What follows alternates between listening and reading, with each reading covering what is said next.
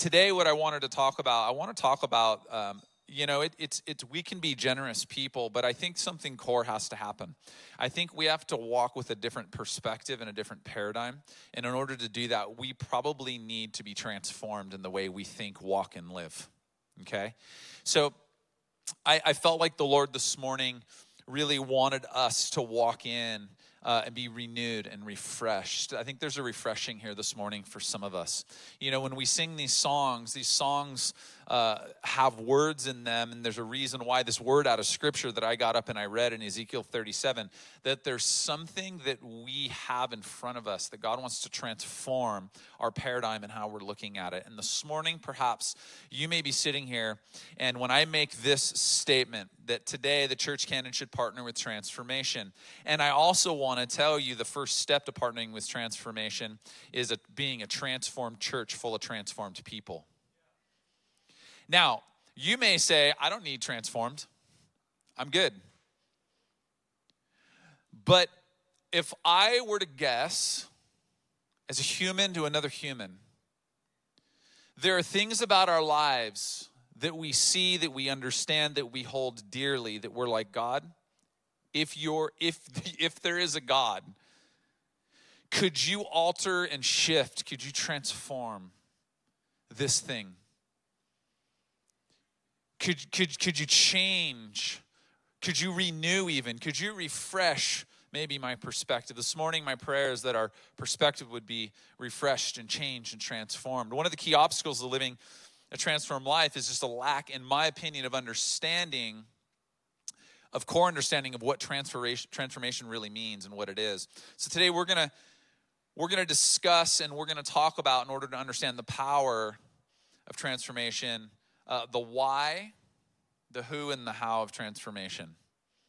Because I think this is really fundamental. This is foundational for you in your life, and for me, it has been in my life. And I think it's foundational for the church.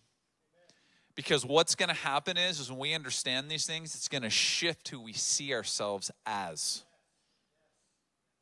It's going to shift who we see ourselves as. So we've been in the book of Acts. Now, what I'm going to do is I'm going to take a really big leap from the beginning of chapter 3 to the beginning of chapter 9. But I want to fill in some blanks, okay? And one of the biggest things that I want to tell you is that right after we read that all of the followers of Jesus, 3,120, were hanging out together, and they were selling possessions and selling property, and they were loving one another, and they were eating meals together. They were meeting in the temple courts. This is what we talked about last week. You can go back, you can watch that on our YouTube channel.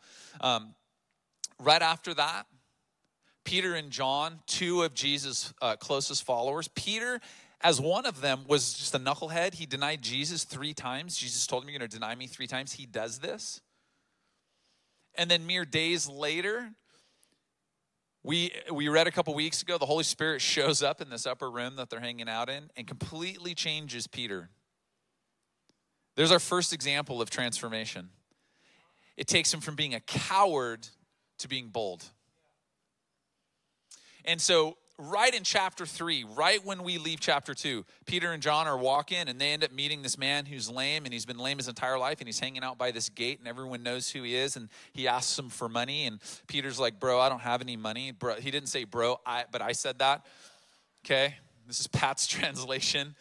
So, anyway, awesome, thanks. I'm the dad.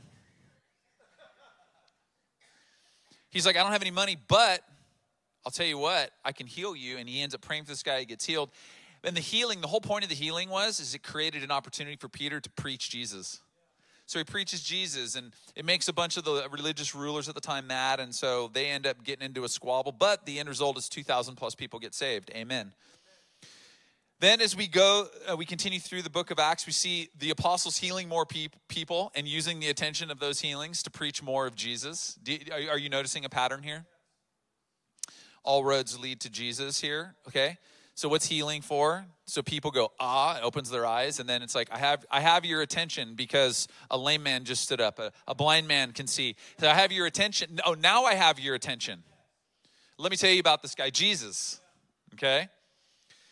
And then there's this point where there's a segment of society. These are the Grecian Jews. So the Jews, ethnically they're Jewish, but they come from more the Greece landscape. And then you have the Hebraic Jews, very traditionalists, and you have this tension between the two because the Grecian Jews are like, hey, we're not getting the dispensation of goods. We're not getting help.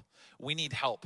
And they're complaining to the apostles, and I love this. The apostles are like, hey, we need to be praying, and we need to be reading the Torah, and we need to be going out and praying for people and preaching Jesus. So do you guys really, it's like, okay, I'm just going to speak from a father's perspective today because it's Father's Day and I'm a dad of many. It's like, do all of you really need to come to me for a solution? Can you guys just work this out? Because I need to stick to doing what dad stuff. The apostles are like, we need to be in prayer and we need to be about seeking God and we need to be about going out and preaching Jesus. So they said, appoint among you 7 men who are full of wisdom and the Spirit of God. So they appoint these 7 men and everyone's happy. And one of the chief guys who gets appointed is this guy, Stephen. We're coming to an end here. I want you to hang on, okay? This guy, Stephen, gets appointed. Stephen is this miraculous, mouthy, bold dude. He ends up standing up in front of all of the religious rulers at the time. And he gives one of the greatest speeches probably in the history of the Bible. And he ends up calling them stiff-necked people. And he's like, you guys got it wrong. You murdered Jesus. And what does he do? He preaches Jesus. But preaching Jesus gets Stephen murdered. So Stephen gets murdered. And the kind of the chief person amongst the religious rulers who's there at the time, who is giving the nod, it's okay. His hands weren't on it, but his authority was over it, was this guy named Saul.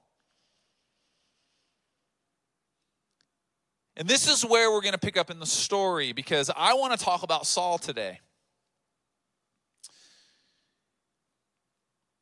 In Acts chapter 8:1, it says, Saul was one of the witnesses of Stephen's murder, and he agreed completely with the killing of Stephen. And it says, a great wave of persecution began that day, sweeping over the church in Jerusalem, and all the believers except the apostles were scattered through the regions of Judea and Samaria. Some devout men came and buried Stephen with great mourning. But Saul, listen to this, was going everywhere to destroy the church. He went from house to house, dragging out both men and women to throw them into prison. Now, Saul's name means desired. And it's a really funny thing because this guy he has like the most desire for Saul was of himself. In fact, both of his parents were Jews, so he saw himself and called himself, he would say, I'm the Hebrew of all Hebrews. This guy had a very inflated view of himself, didn't he? Here's the most fascinating thing. I think we all can relate a little bit to Saul. Sometimes we're like, well, I'm like the blank, fill in the blank. I'm the employee of all employees. I deserve that raise. I'm the dad of all dads. I deserve more than a barbecue that I have to cook on. When mothers on Mother's Day get to go out for food, I have to barbecue. How does this work?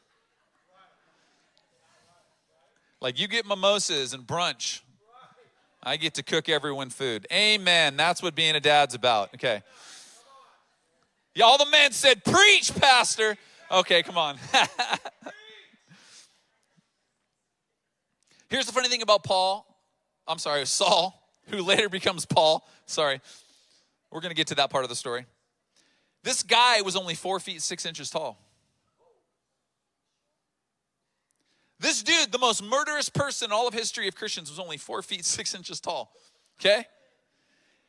Later on in life, later on in the story, his name gets changed to Paul. And the word Paul to Romans means little. Okay?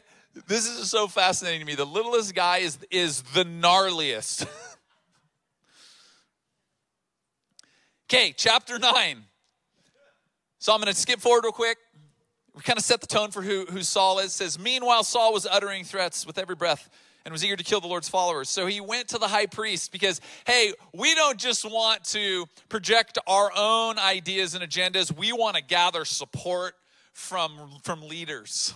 Okay, so he goes to the high priest. He requests a letter addressed to the synagogue of Damascus, asking for their cooperation in the arrest of any followers of the way he found there. Now, the way, capital W, was how they referred to followers of Jesus. The word Christian wasn't used yet.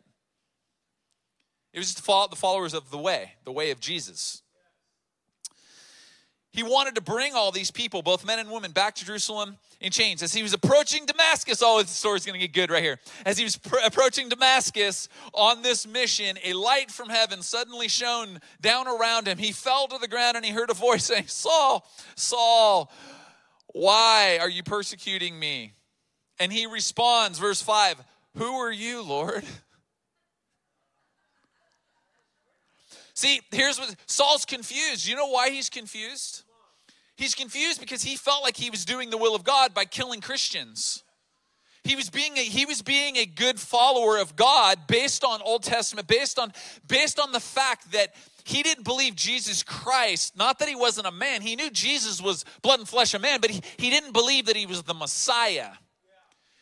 So everything about Jesus was striking against the religious law. So this confused him because he's like, Saul, why are you persecuting me? He's like, God, why am I persecuting you? I'm doing the right thing.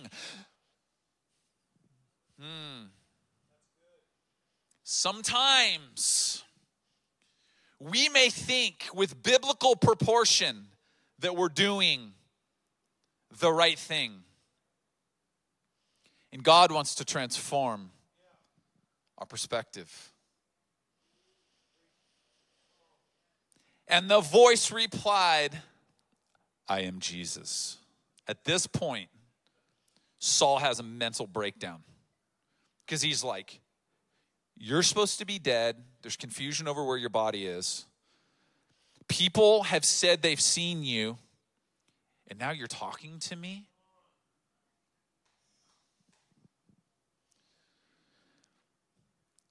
I'm Jesus, the one you're persecuting. And Jesus is very direct. He goes, now get up, go into the city, and you will be told what you must do. The men with Saul stood speechless, for they heard the sound of someone's voice, but saw no one. Saul picked himself off the ground. He answered Jesus' call to surrender. He picked himself up off the ground. But when he opened his eyes, he was blind. What? He was blind. What does this mean for us? That God began to work on how Saul saw things.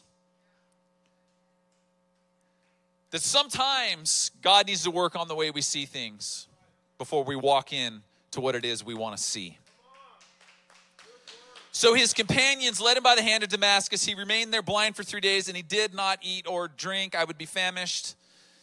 Saul will then go on to experience one of the greatest, most powerful transformations ever in the history of mankind. We're going to get to that next week. But today, this is what I want us to focus on, the why, the who, and the how of transformation. So number one, why of transformation. The why of transformation. I'm going to tell you, transformation is altering. The word transformation means altered. Transformation is altering. It should alter us. Here's what's great about this. I love the parallel. I love that Jesus gives us such great examples in his life. The writer of the book of Acts is this guy, Luke. He's a physician. He's very meticulous on how he writes. He wrote a book called Luke. And if you read the book of Luke right into the book of Acts, it's going to make really, really good sense contextually, because that's the way that Luke wrote those books. He wrote them in continuation. So in the book of Luke 9:28, it says about 8 days later, Jesus took Peter, John, and James. This is before Jesus was killed on the cross. About 8 days later, Jesus took Peter, John, James up to the mountain to pray. And as he was praying, he appeared. The appearance of his face was what? Transformed, altered. This is called the transfiguration of Jesus. This was the altering. This was the transformation. And his clothes began dazzling white. Here's what the word altered means. It means the other. The other. It's another. It's one not of the same nature, form, class, kind. Now, Jesus is giving the disciples an example and a foreshadowing of what's going to happen to them when they sit in the upper room in Acts 2, verse 1, and the Holy Spirit comes, okay? This is important for us to understand. We have to grab a hold of this. Jesus is giving them like the hack, the inside scoop on what's about to happen to them later on. Jesus didn't need to be transformed. He was already full of everything it was he was supposed. He doesn't need it like we need it. Jesus never sinned, but he needed to give us an example. Why? Because too often we use this excuse. You don't know what it's like. Oh, but Jesus did. So he gives us this beautiful example. This word altered, the other. So we jump forward, Acts 1, verse 12. Then the apostles returned to Jerusalem from the Mount of Olives, a distance of half a mile. When they arrived, they went upstairs to the room of the house where they were staying. So Jesus was on a mountain. He was praying. Transformation. What happens in this passage? Here are the names of those present: Peter, James, John, and it lists all of his disciples. And it says they all met together, were constantly united in what? Prayer. Along with Mary, mother of Jesus, several other women, and the brothers of Jesus. What happened when the 120 followers of Jesus gathered in the upper room on a mountain like Jesus did to pray? Jesus was on a mountain to pray. All these followers go up on a mountain to pray. Parallel stories. What happens? They experience an altering like he did when the power of the Holy Spirit comes upon them. Transformation means renewal, rebirth. It means refreshing. This is important to us because I want you to know this morning that there is a you, and then there's a you that you don't know yet. The word alter is the other. There's you and there's the other you. And the mistake that we make, that we're blind to, if you will, is we think the you that we're born into, like the you who we think we are without Jesus, is like our purpose and everything. It's our core identity, and it's not. The other you is the you that you were purposed to be. It's your original design. It was God's intention for you. It says that you were formed in your mother's womb before the foundations of the earth were laid. So before sin even happened, God had you in mind. He had a purpose. He had a design for you. So there's an altering that has to take place. Saul earnestly believed he was doing the right thing by persecuting Christians and moreover persecuting Jesus. He thought that was his purpose. He thought that was his design. We often think that what we're doing, the good intention of what we're doing it under God. Maybe we are, maybe we're not. But it's fitting that we all sense that we're doing the right thing with an almost godlike conviction. It makes sense in our humanity. Are you with me this morning?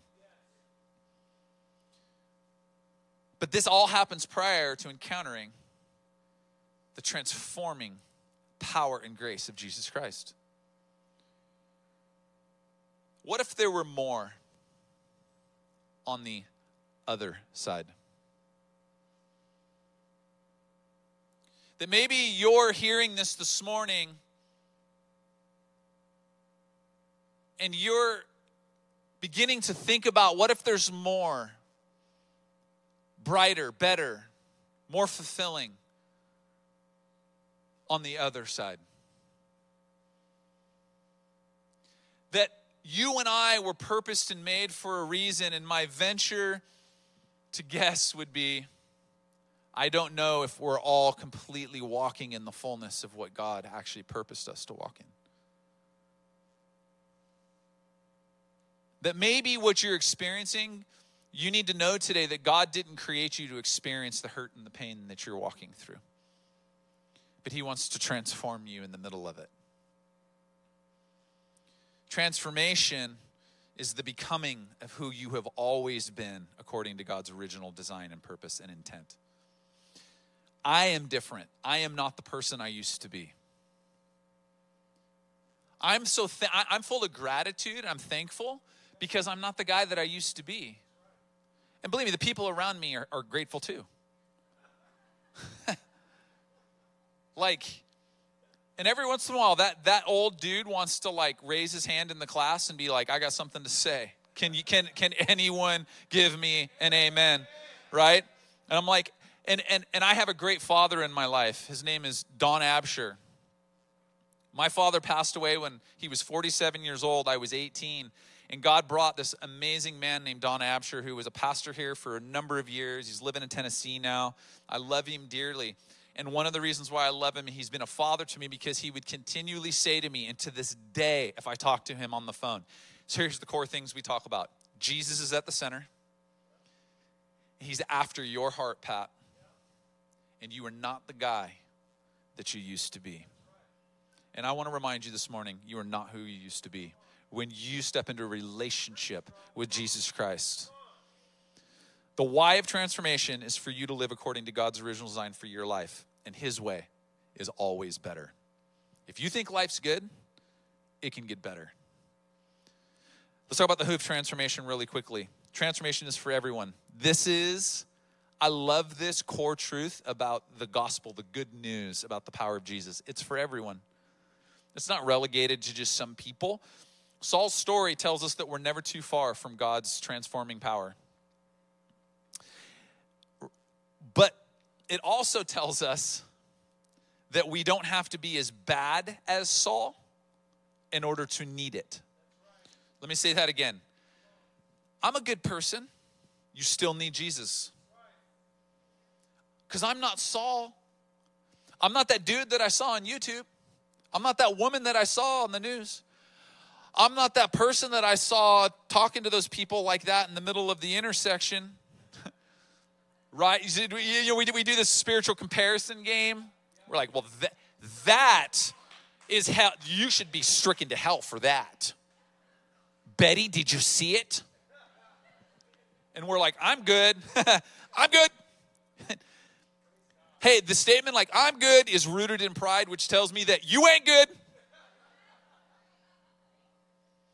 So Saul gives us an amazing picture that Jesus can redeem anyone, but also those who don't seem to be that far from good.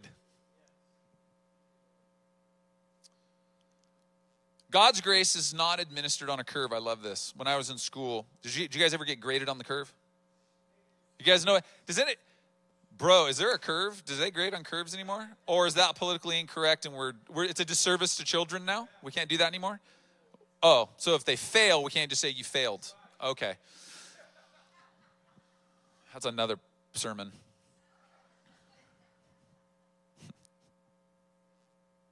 Dude. Wow. God's grace is not administered on a curve. It's not like, well, 50% can go to this crowd over here. You're the 50% crowd. You're like the 10% crowd. All of you need like 100. All the percent they didn't use, you get 100 plus all theirs because you people, this is the I need Jesus badly crowd. You know what I'm saying? God's grace is not administered on a curve. It's 100% available with 100% of its power for 100% of all the people who call upon his name. Acts 9:3, it says, as he was approaching Damascus on his mission, a light from heaven suddenly shone down on him. Remember this, right? He fell to the ground and he heard a voice saying, Saul, Saul, why are you persecuting me? Saul, Saul. Jesus is saying, hey, Saul, I recognize you even though you don't recognize me. I'm 100%. You're 100% in my line of sight, even though you're not even looking for me.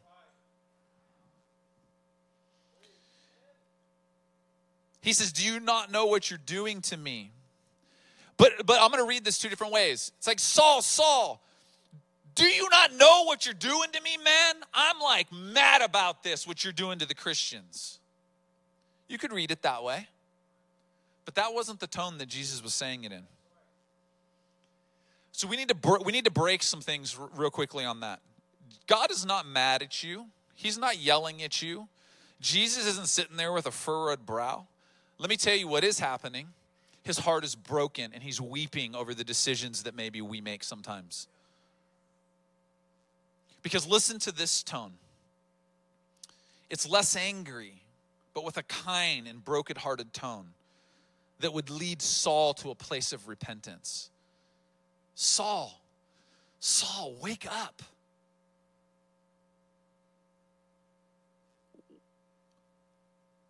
I've given everything. You watched all this transpire. You saw me brutally murdered on a cross. You've had plenty of opportunity to hear who I am. You've seen the miracles. You've heard the miracles.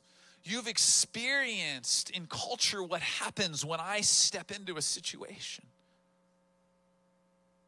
And yet you still continue to deny who I am. Why are you persecuting me when I'm full of kindness and love and grace? What's happening here in this exchange, Saul?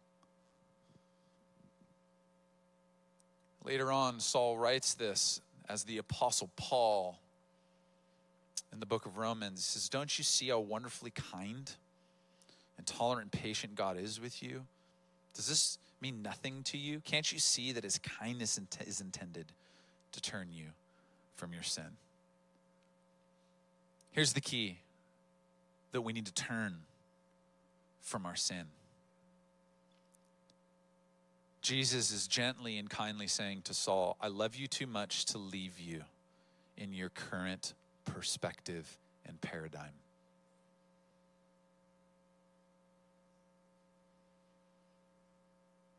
You are never too far beyond the hand of God's transformative power. Ever. He's going to reveal himself to you anywhere, anytime, and by any means. He's going to reveal himself to you in your worst of times, and sometimes in your best of times. He's going to call you. The who of transformation is all-inclusive to anyone who surrenders to God's process. Number 3, and lastly, the how of transformation. I want to tell you, transformation is a process. Transformation is a process. Saul went through a process that began when he answered the call of surrender to Jesus. That's when it began. And we're going to talk about more of his transformative story next week. But let me tell you something. In surrender, we can say that surrender means to give up. But this morning, I want to tell you that surrender this morning is lay down. What is it? We can have keys. We need some Holy Spirit. My man, Julius.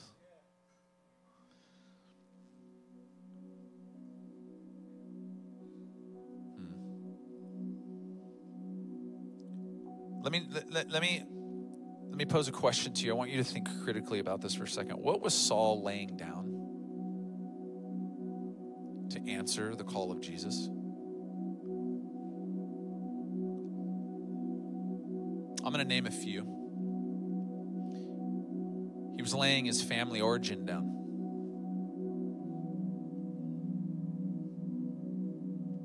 What we're going to talk about next week, what's about to happen to Saul,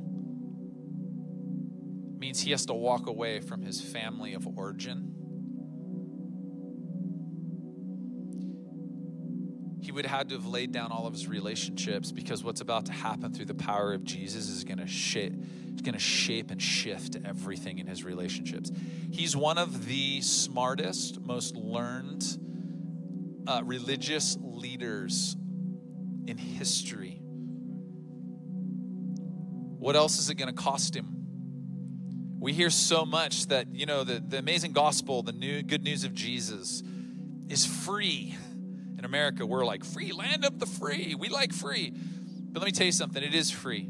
You don't have to do anything to earn it, but it's going to cost you something. It's going to cost you your life. You're going to have to lay it down. And we need to understand this.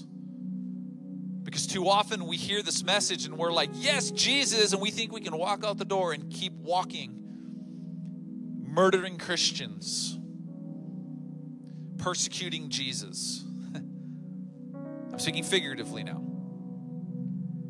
What else did he have to give? He had to give up all of his traditions. He was a good Jew. He had to give up his ethnic identity as a Jew. When Jesus calls us, we need to see ourselves more as children of the kingdom of God than whatever our ethnic identity is.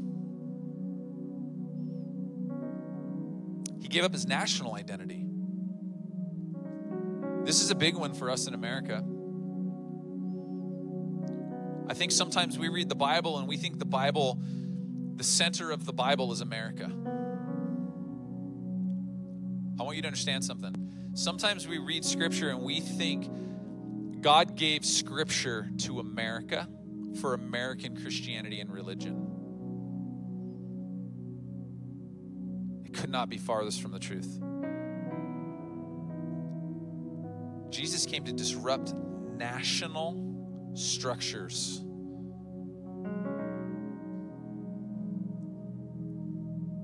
And this is what Saul had to give up. Power. As Stephen was killed, what happened? Stephen is killed. Whose feet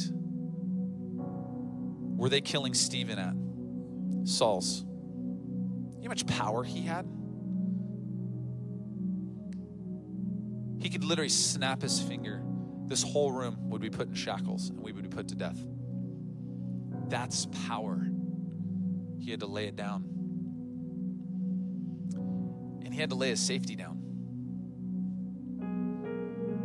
When you read the books that Paul has given to us, the church, it is a series of this dude, and in the remainder of the book of Acts, of this guy getting beat up, thrown in jail, shipwrecked. Like, this dude gave his safety up. Transformation is a process that begins in laying down our lives and surrender. God is calling each of us, but can only transform those of us who answer the call to his voice through surrender.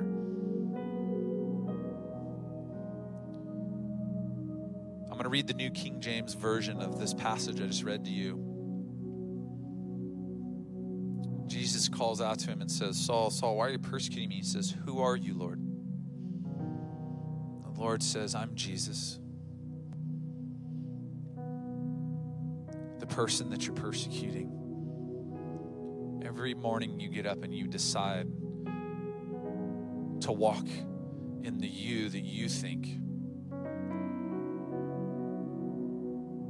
is number one. And he says, Jesus says, it's hard for you to kick against the goads. These goads were like spiky, prickly, spear-like almost. Jesus is like very gently saying, well, why do you continue to do things that cause and inflict pain on yourself? Haven't you tried it on your own enough?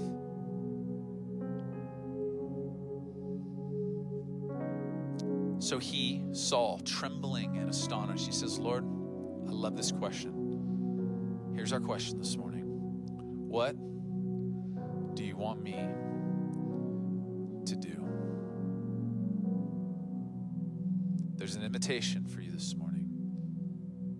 There's an invitation for us as the church, as we can and should be. What do you want me to do? And the Lord says to him, arise. Church, it is time for us to arise. As transformed people, changed by the hand of God. Arise.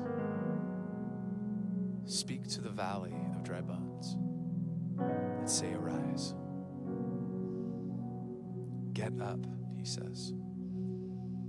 Go into the city and you will be told what you must do. Must. What is required to attain some end. There is something that you must do that Jesus is asking you to do. And it's the only way for you to attain the end that he actually intended for you, and that's to live with him in relationship, heart to heart, hand to hand, shoulder to shoulder. It's our original design. Jesus' instruction here, this is important, is not a suggestion, and it is not subjective. Arise, go into the city, and await the instruction of what you must do. Why don't you stand this morning as we wrap up?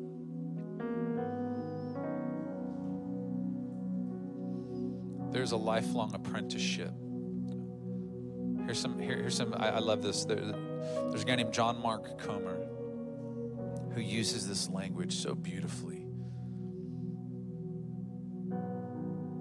This idea that we are in a lifelong apprenticeship underneath the voice, the leadership, and the authority of Jesus Christ. Transformation begins with the question, what do you want me to do? And it's fulfilled by the obedience of getting up and doing it. I'm going to say that again. Transformation begins in the question, what do you want me to do? But it's fulfilled in the obedience of getting up and doing it. Even if you feel like you can't see the point of doing it. When Saul got up, he was what? Blind. That this morning God may be asking you to speak to something or do something or get up and go somewhere, and you're like, God, I'm blind to the reason why you would ask me to do that. And I want to encourage you this morning to have faith, to just arise and go and be obedient to what it is. God is calling some of you to new destinations. Some of you literally, God is moving your heart like to different states, different areas, different countries. He's calling you. And I want you to be prayerful about those things, but I want you to be obedient.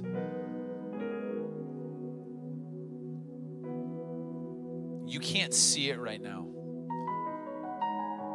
One of the biggest things right now the enemy wants to use against all of us is like, you hear this message and you're like, our human heart wants to hold on to the hope of what I'm saying. But our minds do this weird thing where like, well, we can't see it, therefore I'm not going to believe it. Remember, Saul got up blind.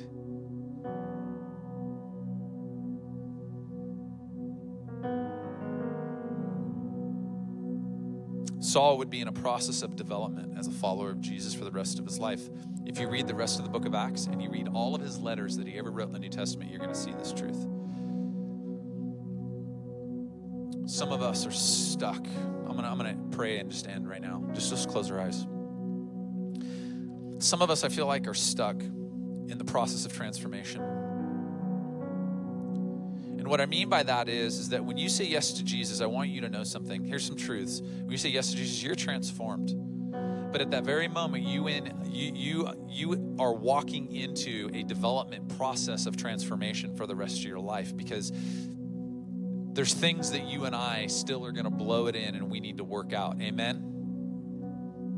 Some of us are stuck in the process of transformation because maybe what we've done is we've become okay with the duplicitous nature, this dual-minded nature of living half transformed as long as we get to hold on to all the things that are holy to ourselves. Well, God, you can transform this part of my life, but you can't have this because this is holy to me. And we're stuck in the process of transformation. It's frustrating. And I want you to know the Lord, as I was preparing for this, just said, Pat, in your own life, half transformed followers who refuse to surrender by fully stepping in to this lifelong process of apprenticeship.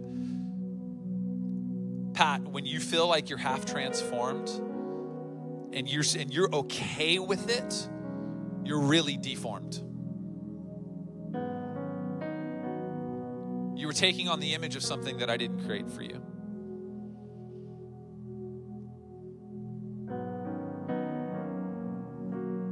So when you say yes to Jesus, you're transformed, and now you get the opportunity to walk out the development process of your transformation. Transformed by Jesus and still being transformed through Jesus. church can and should partner with the transformative power of Jesus as transformed people. This morning, you have an opportunity to say yes to this transformation. There's two people in the room. Number one, you've never stepped into the transformative power of Jesus Christ in your life. And if you've never done that, if you've truly never done that, if you've never, maybe you've heard Jesus say, Jack, why are you persecuting me? Susan, why are you persecuting me? And you've said, who are you, Lord? And he says, I'm Jesus. And he says, get up. And then you're like, no, I'm good. You're not walking in transformation. You've had an encounter with Jesus. But this morning you have an opportunity. If you want to encounter Jesus, his transforming power, would you raise your hand? I'm going to pray with you this morning because life is better on the other side. Life is better on the other side. That's awesome. Here's what I love. I didn't see any hands go up. And you know what that means? That all of you know Jesus. I'm going to make a wild assumption that you're all telling the truth. That all of you know Jesus. Now I want to tell you, if you know Jesus, I want you to make a commitment to stepping further into the transformative process and development that he has for you. We should be a church transformed, full of transformed people. Next week, we're going to discuss our role as transformed people, partnering with the transformation of other people. Here's a question I have for you. Have you answered Jesus' call of your name? With what do you want me to do? And what are you needing to do as your next step? What are you needing to do as your next step? If all of you are like, I know Jesus, what's your next step? Because there is a next step. So my challenge to us this week is take one step toward answering this week. Take one step toward answering this. Jesus, what do you want me to do? And when you hear him, I want you to execute on it. I want you to execute on it. You are a God of transformation. Some of you need to stick around for some prayer because the word that we had in the beginning about speaking life into areas that you feel like you're dead, if you're struggling with, you're confused, it's foggy, it's gray, however you want to describe it, and you're like, I don't really know. God, I'm giving up hope. If you feel hopeless in any area, wherever you feel hopeless, that's where the power of God needs to be spoken. So if you're feeling any of those ways, be sure, stick around. We want to pray with you. For the rest of us, enjoy your day today. Dads, enjoy your day barbecuing for the entire family. Okay? And let us walk as transformed people. And I want you to know you're not the person that you used to be. In Jesus' name, everyone said, amen.